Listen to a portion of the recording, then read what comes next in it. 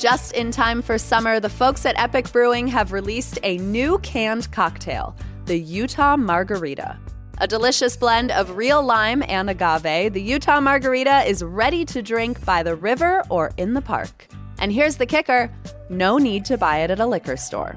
Pick up a 6-pack of Epic Brewing's Utah Margarita at any local Harmon's or Trader Joe's, or visit Epic Brewing on State Street in downtown Salt Lake City.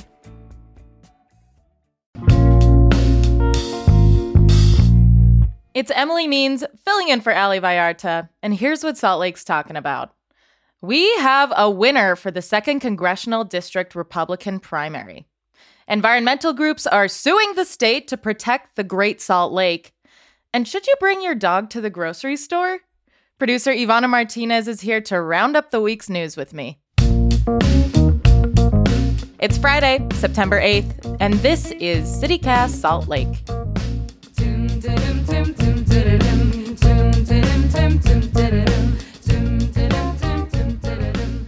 Good morning, producer Ivana Martinez. Good morning, Emily Means.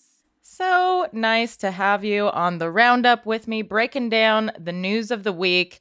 The big news of the week in politics land is primary election day was Tuesday, and we have a winner in the Congressional District 2 Republican primary, and that is Celeste Malloy. Wow. Wow. The Associated Press called the race for Celeste Malloy Wednesday evening. She had 2 other challengers, former state representative Becky Edwards and Bruce Huff, who is a local businessman, also really involved with the Republican Party. Ivana, are you surprised by this outcome?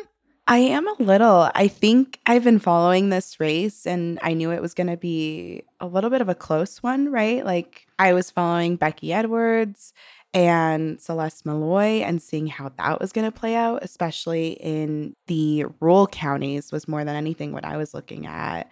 So I was a little surprised, but I guess I'm not entirely. Yeah. Well, I mean, one reason for that is because Congressman Chris Stewart endorsed Celeste Malloy. This is the race to replace outgoing Congressman Chris Stewart. He'll be stepping down mid-September, but he said, yes, Celeste Malloy is my candidate. She is a former staffer of Congressman Stewart's, but I don't know. For me, she kind of like came out of nowhere. I had never heard of her before. Yeah, I agree. And, we didn't hear a lot about this candidate until some of the drama that unfolded during her announcement. And then, Celeste Malloy was on everybody's tongue. Right. And that drama you're referring to is from the GOP convention earlier this year. We have a whole episode unpacking that drama, so we can link it in the show notes for you. But Ivana, you mentioned you were kind of like taking a look at what would happen in the rural parts of the state. And that's something KSL radio reporter Lindsay Ertz was also keeping tabs on because Celeste Malloy really staked a claim in the rural areas of this state. This district, by the way, goes from Davis County all the way down to the south of the state to Washington County, kind of encompasses the whole west side of the state from Davis County on down. And Celeste Malloy said, I am your rural candidate, and that's where I'm going to be, knocking the most doors. I'm really focused on talking with those folks. And it looks like it kind of paid off for her because that's where she swept. And for Becky Edwards, on the other hand, she's a Davis County-based candidate. I think that she did pretty well in the northern part of the state and the urban areas along the Wasatch Front. But maybe she didn't do quite as well as she expected. And she actually conceded the race Wednesday. So maybe an unexpected outcome for some folks, but listen, it's not over yet, Ivana. And in fact, they're not even done counting ballots yet. Counties that are part of CD2 will have until September 19th to finish counting those ballots. And it seems quite unlikely that the outcome will change at this point. But this was just the primary election. So we're looking forward to the general election in November, where Celeste Malloy will face Democrat Kathleen Reby and a handful of third-party candidates in this race to replace Chris Stewart. I think it's exciting to see two women facing off for this seat. Yeah, Utah will have its 5th congressional woman in Congress history. Woo! Woo! Always something exciting going on, Ivana. Always something exciting going on.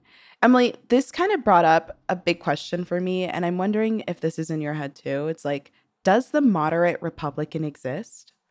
I think we've seen a big divide in the Republican Party in the last couple of years, right? Someone who I consider probably like a moderate Republican, who often gets touted as such as well, is Senator Mitt Romney. Well, let me respond to your assertion that Senator Mitt Romney is a moderate Republican.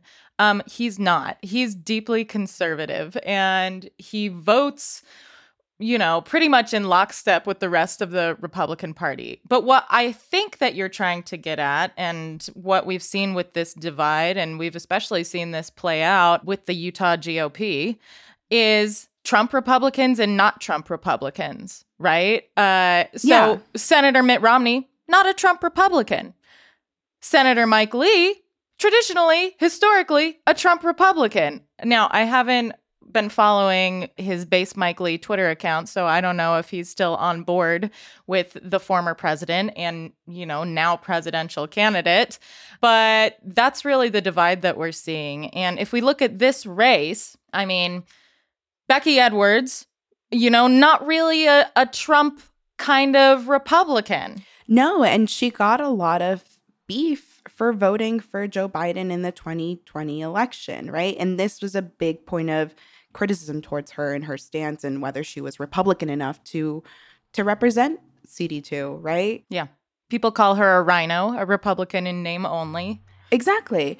And, Celeste Malloy didn't vote in that election or that we know of. And so, yeah, I wonder how much that played into this election as well in terms of how Republican are you and what Republican values do you represent, right?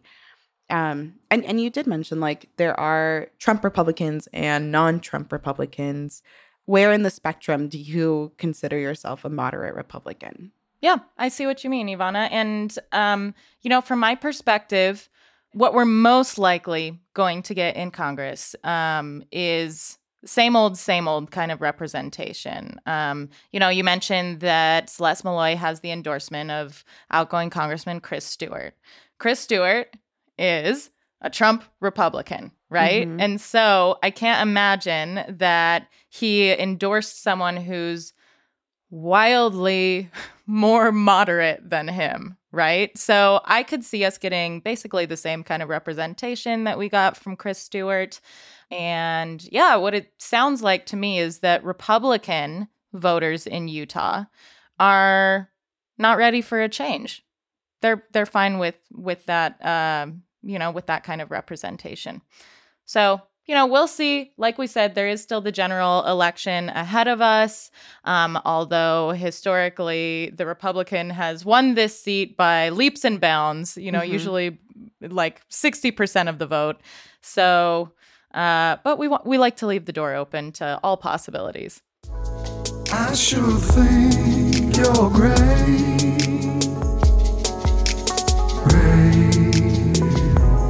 So late. Okay, Emily, some of the other big news around the city is this Great Salt Lake lawsuit. We're seeing several environmental groups teaming up to sue the Utah Department of Natural Resources, otherwise known as the DNR. So this lawsuit invokes a legal principle called the public trust doctrine. And can I break that down for you, Emily? Please do. I am not a legal expert, so I'd love to understand this better. So basically, this principle establishes that there are certain natural and cultural resources that are preserved for public use, right? And the public is considered the owner of these resources. Of course, the public cannot be entrusted to, that you can't really designate someone to take over it. So obviously, the government protects and maintains these resources for the public use.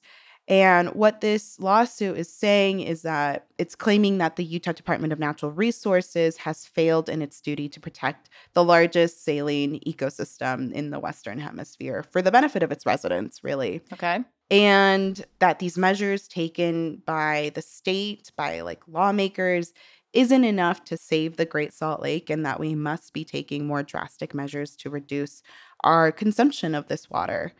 And what I found really interesting in this story, written so wonderfully by Leah Larson for the Salt Lake Tribune, is that this legal strategy has been successful before in California. Oh, we love being compared to California. So yeah, and it was being used with a different lake several years ago. Got it.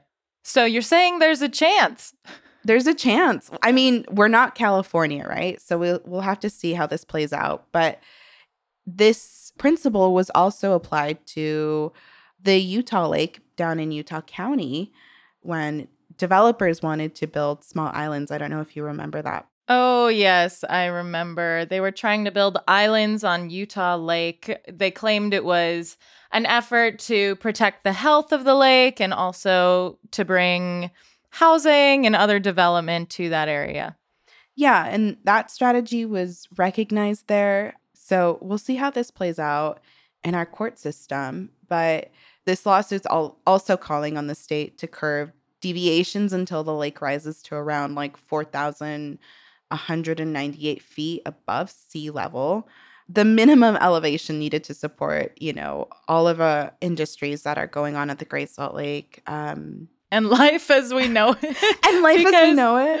Because, Ivana, I mean, at this point, people know about the toxic dust, right? But, just a quick refresher. As the lake dries up, it exposes the lake bed, which is laced with heavy metals and toxins like arsenic. And, the more the lake bed is exposed and dried up, the more likely it is to get kicked up during a windstorm and brought into the air for us to breathe. So it does pose a public health crisis. There are also, thousands of migratory birds that spend time at the lake. So it's a critical ecosystem for us, which is why it's so important to maintain that healthy lake level. And Ivana, this is really interesting to me. Lawsuits they tend to feel like a last-ditch effort, right? And, they take a long time to play out in court. It takes a while for us to get some sort of resolution.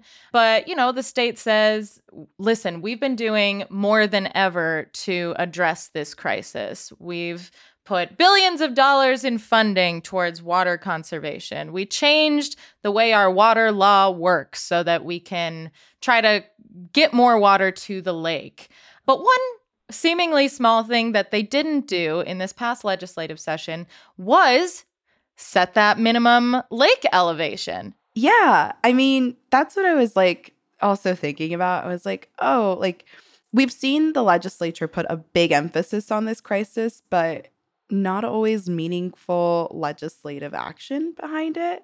I think we were all expecting 2023 to be a little bit of a splashier year for the Great Salt Lake, and it wasn't. As you mentioned, splashier, huh? Mind my pun. Yeah. And then, what we really just saw was lawmakers instead set a salinity trigger that authorized the state to manage and seal off part of the Great Salt Lake, the rock-filled railroad splitting the lake in two, and help lift levels for the lake. But we didn't see them do kind of the basic act of just setting a target goal, which is, I think, a really good step. Yeah, well, and that's what these environmental groups want out of this. If the lawsuit is successful, it would force the state to meet that minimum healthy lake level of 4,198 feet, gives them a timeline of 10 years to do it, which, for me feels like, do we actually have 10 years to do it? I don't know. One can hope.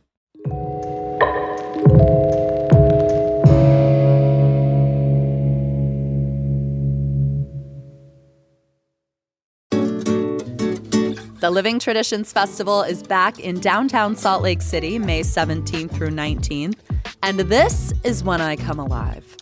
It is so easy to sell me on 3 days of Washington Square and Library Square converting to a global food court, and this festival has truly been one of my favorites for years now. Living Traditions convenes the diversity of artistic traditions, food heritage, music, and art from the many cultures that have made Utah their home. You can expect everything from live music and dance to hands-on workshops, a little shopping, Sundance film screenings, and Bohemian Brewery. There is something for the whole family, and it's free entry. Come celebrate all of the rich cultures that make up our community. Find more information on the festival and view the full program guide at livingtraditionsfestival.com or on Instagram and Facebook at SLC Living Trad. We talk a lot on this show about our city's crown jewels. What are the institutions that open doors in our community and regulate its pulse? I choose Salt Lake Community College, and it is a home for incredibly focused Salt Lakers. Nearly 80% of their students work while going to school, many full-time jobs. If I could do college all over again, I would not be 33 and sitting on these damn student loans. And slick students aren't. 80% graduate with little to no student loan debt or save thousands knocking out credits before transferring to a four-year institution. Every day, Salt Lake Community College is transforming lives and communities through education. If you want to learn something new, refine a trade, or pursue a higher degree for the first time, explore your options at slcc.edu. Study alongside hard workers, save precious money, and be one in a class of 19, not 100. Okay, Ivana, you came to me with a concern this week about dogs in grocery stores, and I have some related news I would like to share with you. Please. When Fox 13 reporter Ben Winslow gets a bee in his bonnet about something, this is what happens. Ben says he's heard over the years that Salt Lake City has more dogs than kids. And he finally figured out where that little nugget of information came from. It's a 2017 study for the Salt Lake City Public Lands Department, which they use to help plan out, how they develop or, what they do with public lands. At that time, in 2017, 22% of Salt Lake City households had kids under 18 living with them. But 38% of households had dogs. Oh my gosh. So, doing some math, they determined there were more dogs than kids. And the city feels like that probably still holds true, 6 years later. So, I mean, it's just remarkable to hear that, first of all. More dogs than kids. It's a lot of dogs. It's a lot of dogs. It's a lot of dogs. But I think it explains why we see dogs in places we might not expect or even want to see dogs. So, Ivana, where did you see this dog in question? So I went grocery shopping on Labor Day. And I was at the local Smith's in Central City. And I was just minding my business, going around. And I was like, whoa, why are there so many dogs in this grocery store? And I'm also acknowledge that some of these dogs are service animals. I think one of the dogs that I saw at the store was a service animal. So I'm not talking about service animals when I say, I don't want to see your dog in a grocery store. I'm talking about your pets. I'm talking about your animals that you should leave at home, please. Okay. You are taking a pretty strong stance on this issue. Look, I'm shopping for my groceries, in a very food area. There's no need for your dog to be in your shopping cart where we're all sharing the same shopping cart and we're also probably not disinfecting them as often as we should. All right. So your problem isn't with dogs generally. It's with dogs in places you think they don't belong. Yeah, I don't think they should be in a grocery store. That is not a place for your dog to be. All right. Let me tell you, Ivana, I did some digging because I did want to know where dogs are allowed in Salt Lake County. So I called up the Salt Lake County Health Department and I asked. So here is what I learned. Dogs are not allowed in grocery stores unless they're a service animal. However, it is not the Salt Lake County Health Department that enforces what happens in grocery stores. It's actually the Utah Department of Agriculture. So if you have complaints about that and enforcement or a lack of enforcement, you got to go to the state for, Fido being in the Trader Joe's or whatever. So that was an interesting tidbit. I also asked about restaurants because I think a lot of people do want to bring their dog to a restaurant, you know, and hang out on the patio with them and all that. What I learned is there are currently around 50 restaurant patios where dogs are allowed in Salt Lake County.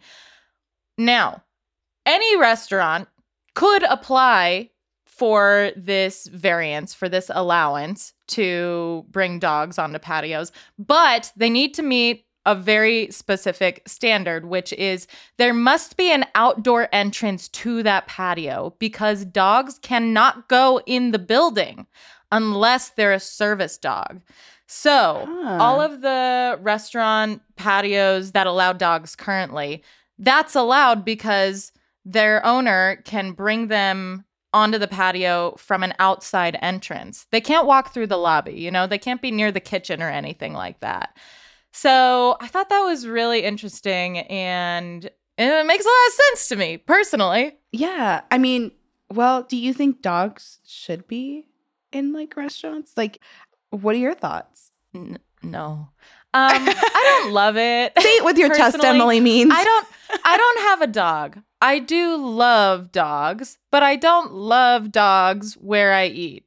In my own home, my cat jumps on my kitchen table all the time, but that's in my own home. I don't love having to walk past your dog or tripping over the water bowl that you set out for them on the patio. And I don't know. It's just not my vibe personally. See, this is where I'm a little bit flexible with my stance, right? I can see why you'd want to bring your dog and have him on the patio. And I don't really mind that as much. Because I'm what if you're strolling around and then, you get called up by friends and they're like, come join us. And, you just so happen to have your dog with you. And it's oh, okay, well, that's fine. I don't really mind that aspect as much. I just don't want them in my grocery stores. Fair point. I want to know what everyone else thinks. Please. Do you think that dogs should be allowed in restaurants? Do you think dogs should be allowed in grocery stores? Where do dogs belong? Email us at saltlake@citycast.fm. And I just want to be clear. I do love dogs. So don't come for me. I'm a nuanced person. I think it also has to do with how well behaved your dog is too. Because if your dog can chill, all right, bring him over. True. But if your dog is a puppy and they do not know how to act in public and are running around and causing havoc for whoever is at that restaurant or wherever you are, I'm leave the dog at home. Leave the dog at home. More than anything, don't be a nuisance to the service workers, okay? People with all their trays and drinks, trying to deliver them to tables, they don't want to have to navigate around your dog if your dog is not well behaved. So I guess that's really what it comes down to for me. All right, Ivana, now that we've stirred the pot in this city where dogs outnumber children, let's wrap this up and go to our last segment, Pick of the Week. And I'd love to hear what your Pick of the Week is. Emily Means, do you know that the State Fair has officially launched? It launched yesterday. The first day was... Wow. My Pick of the Week is a State Fair. I'm so excited. The State Fair runs from the 7th to the 17th of this month, and they have a bunch of fun things that I am looking forward to going and checking out. There is a butter cow exhibit at this State Fair. You had me at butter cow. It's a massive sculpture. It's like 600 to 700 pounds of pure butter. And if that doesn't sound like the craziest thing that you can possibly see, then like I don't know what's gonna bring your excitement levels up. So it's all about the butter cow for me. I haven't been to the state fair in years because the last time I went, I bought all these tickets for rides. Got on one ride, that spaceship, the one that spins. Oh no! And got sick and had to leave. And so it really soured the state fair for me. So. I bet. So maybe like take it easy on the rides. But like, all right, I'll take it easy. One of the best things about the state fair, I think, is like some of the fair food. Like there's nothing more joyful than to like watching all the lights and then, scrolling around. And I'm really looking forward to getting a corn dog at the state fair. I'll tell you that. I had a feeling you might say that. All right. Well, maybe I'll go and I'll try a corn dog and that will be a really momentous occasion for me. What's your pick of the week? Okay, Ivana, my pick of the week is a celebration because the Third West construction project is finally finished. Woo, After woo! 2.5 years of hell on Third West. 2.5 years? Oh my God. Yes, but let me tell you what we have to show for it. There's a new and improved sidewalk. There are new bike lanes. There are crosswalks. So, definitely improvements there. And I'm just glad that we came out the other side of this alive, I guess. And I get to use the sidewalk? Are you kidding me? I'm so pumped. You are a lucky gal, One thing, though, to consider, local businesses on Third West say that construction really messed with their bottom line. So be sure to go visit them, check out those new and improved sidewalks and go invest in a local business, okay? Yeah, I mean, these city streets are constantly under construction, and 2 years, I'm like, wow. I mean, time goes by really quickly, but then my street has been under construction for a very long time. And I've moved twice now, and different parts of it are like consistently under construction. Well, looking forward to strolling down the new Third West. So, okay, Ivana, thank you so much for breaking down the news of the week with me. I hope you have a swell weekend and enjoy a corn dog. Oh, thank you. You too, Emily. In my honor. That's all for us today on CityCast Salt Lake. Our host is Ali Vallarta. Our producers are Ivana Martinez, Lizzie Goldsmith, Noah Snyderman, and Natalie Rivera. Our newsletter editor is Terina Ria, and our lead producer is me, Emily Means. Music is by local band Mitochondria, with additional music from All the Kimonos. We'll be back Monday morning with more from around this city. Have a great weekend.